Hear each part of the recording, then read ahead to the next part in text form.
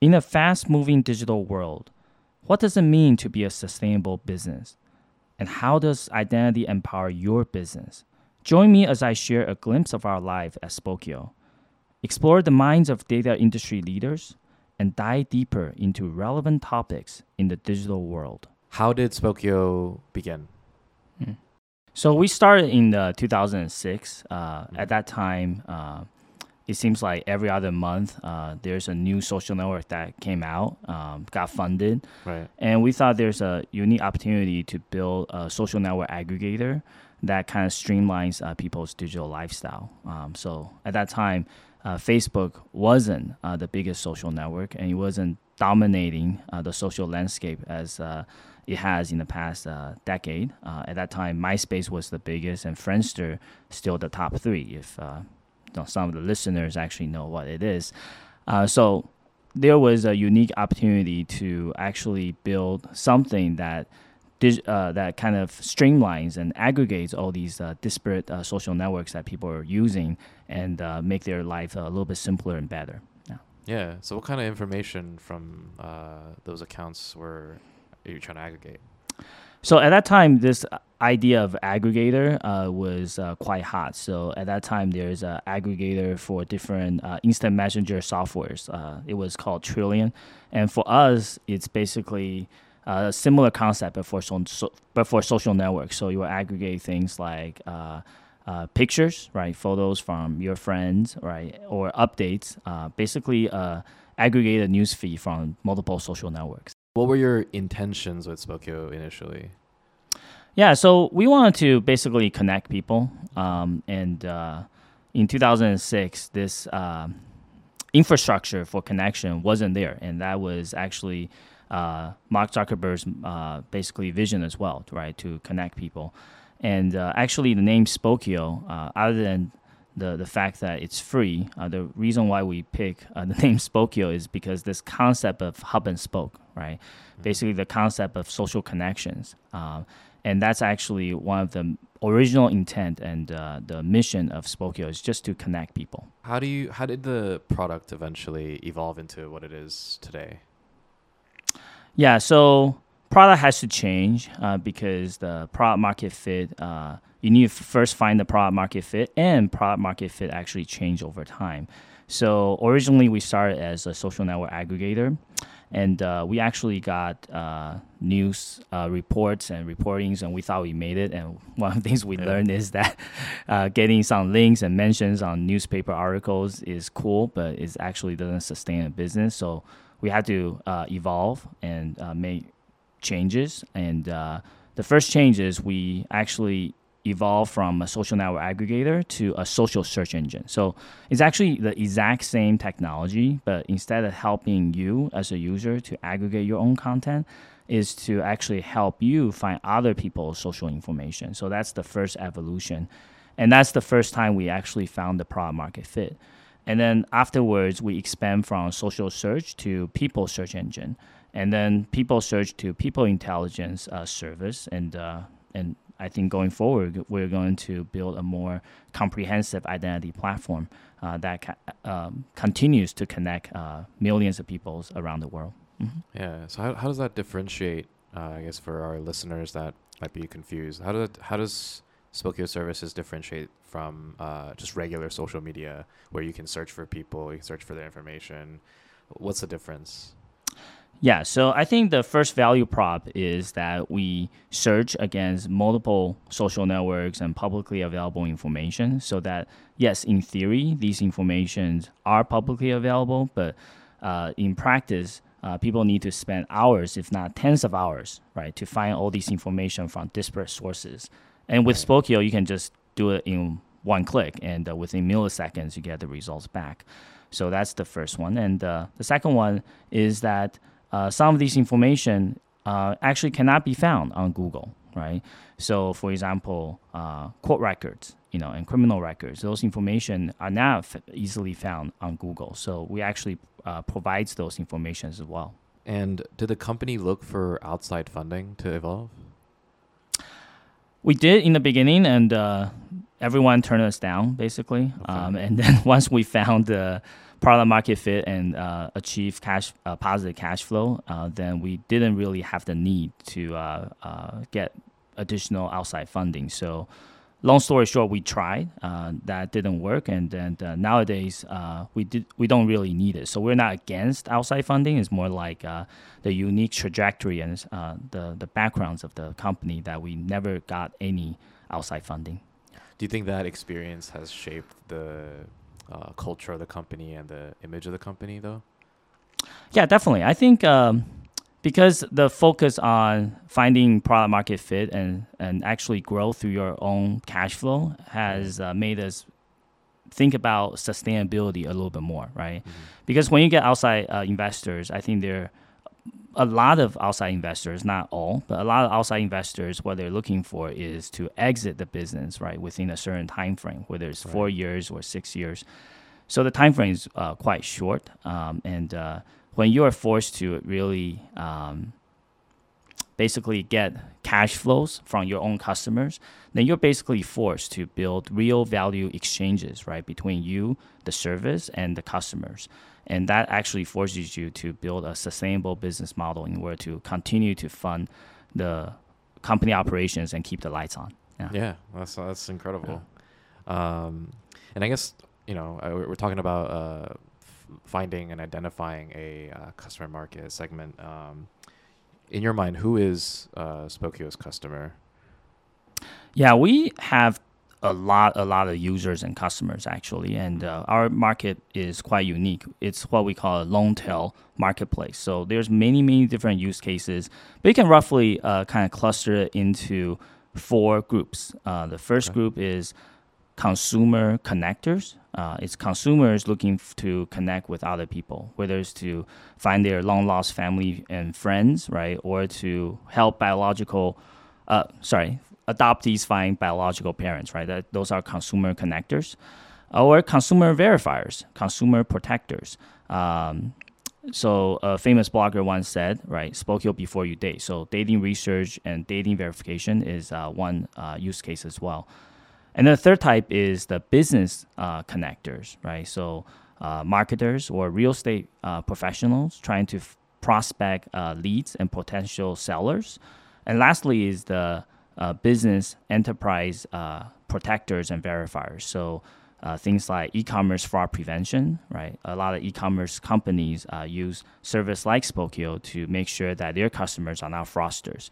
So those are the major use cases. But long story short, there's many different kind of use cases, but those are the top 4 clusters. Yeah. Okay. Yeah, I guess going back to the dating thing, does that mean Spokeo has dating profiles as well, publicly available? Yeah, publicly available dating profiles, and then it's trying to gather multiple sources so you know who they're dealing with. You know whether they're saying who they say they are. Yeah. Right. I guess in this current atmosphere where it is kind of dangerous to meet strangers, swiping through photos. So I guess Spokeo provides a very comprehensive service to protect people. What are the current Spokeo product offerings that are most exciting for you? The ones that's most exciting, usually for me at the top of my mind, are the ones that's most recent. So most recently, we actually launched a new address search tool that help real estate professionals and searchers, right, find the most recent property owners and residents. Companies don't sell themselves, people do, right? So. Right. No, I mean houses, right? Houses don't sell themselves. It's actually people who do sell houses. So I think this particular tool is a great tool for real estate professionals because they can find the decision makers and the people, right, who is potentially going to sell their house, so they can basically get first in line to represent these prospective sellers, right, to basically sell their houses. Yeah. So that means real estate agents can utilize Spokeo services to find the person that was placed a bid, and then can the people that are also looking for houses can also address search that through Spokeo's original regular service to identify where it is. I guess what are some functions that if let's say a new resident is looking for a home, are they able to find specific details about the neighborhood per se through using Spokeo? Yes, of course. I think the prospective buyers, right, they can use Spokeo to find the neighborhood and making sure that neighborhood is safe, right? Are there sex offenders and criminals nearby, right? Is the house like really in a good shape, right? So those kind of information is also available on Spokeo. So the prospective buyers can actually use Spokeo as a research tool as well. Okay, yeah. Because sometimes I think like apartments.com doesn't really cut it sometimes, like Trulia, those websites. Yeah, and I think I would add that real estate site. There are many different real estate sites. Yeah. But all they have is the real estate information. As I mentioned earlier, houses or apartments don't sell themselves. It's the people who do, right? So to make a more informed decision, you need to know, right, who are the decision makers, and that's what Spokeo adds on top of these real estate sites. Right. So finding like the broker or like the real estate agent, and yeah, that's good. Yeah, I guess in your mind, in your memory, what is the most memorable use case of Spokeo service?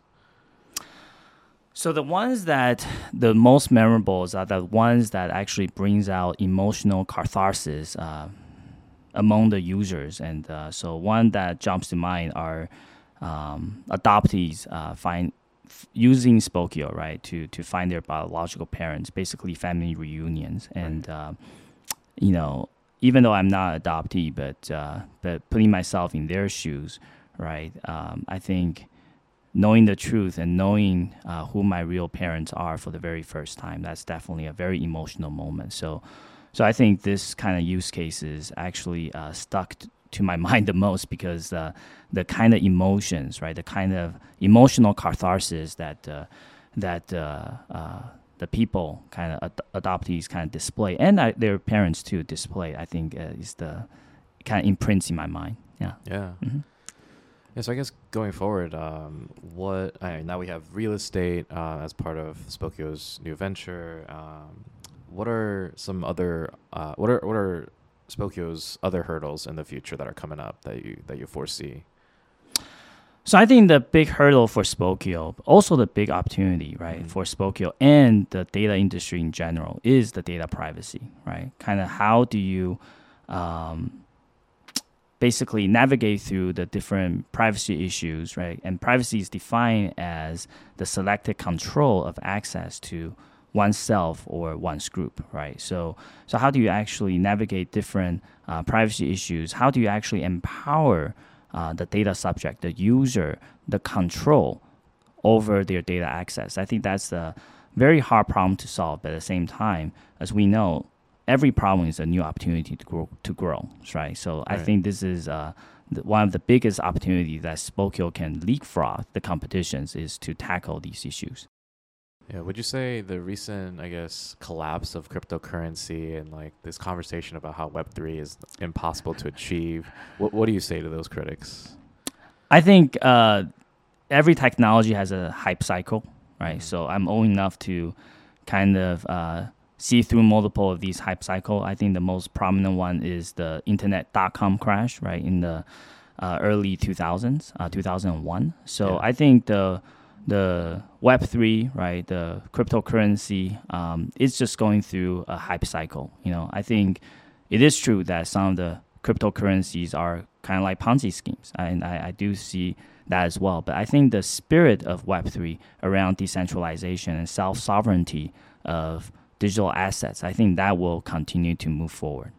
Okay, yeah, because I think the idea of Web3 is definitely a really interesting one. I think for my generation and younger, people are constantly trying to create and find community online, and that kind of like collective identity and owning your data, and like rejecting cookies here and there, things like that, like are I think are of increasing importance. Where is Spokeo looking to expand? So in the immediate future, we are looking to expand into more B2B use cases, business to business use cases, whether it's the e-commerce fraud mitigation, or real estate. These are the spaces that we're looking to expand. And then beyond the B2B use cases, we're also going to invest into self-sovereign identity and Web3 ID. So as I mentioned, one of the biggest hurdle and the opportunities for the entire industry is data privacy and self-sovereign ownership of digital identity. And so I just want to make sure that Spokeo is ahead of the game and actually pioneer and lead that revolution. Yeah. Yeah, and I guess has Spokeo made progress in that direction, or is Spokeo in your mind, is Spokeo going to be the front runner in this conversation? So we pioneered the one-click opt-out, one-step opt-out more than a decade ago. So we actually were ahead of CCPA by 6 or 8 years and ahead of the industry for a long time. So I definitely think we will be ahead. And we are kind of working on these kind of self-sovereign identity projects. We're going to start tackling authentication and authorization use cases. Those are technical terms, but those are kind of the building blocks on top of enabling self-sovereign identity. So we are actually working toward those vision. Yeah. Yeah, sounds good. Thanks for tuning in. Make sure to subscribe. For more content, follow me at Tang Talks on TikTok. That's TANG_TOKS. Also follow Spokeo, SPOKEO, on all platforms. See you next time.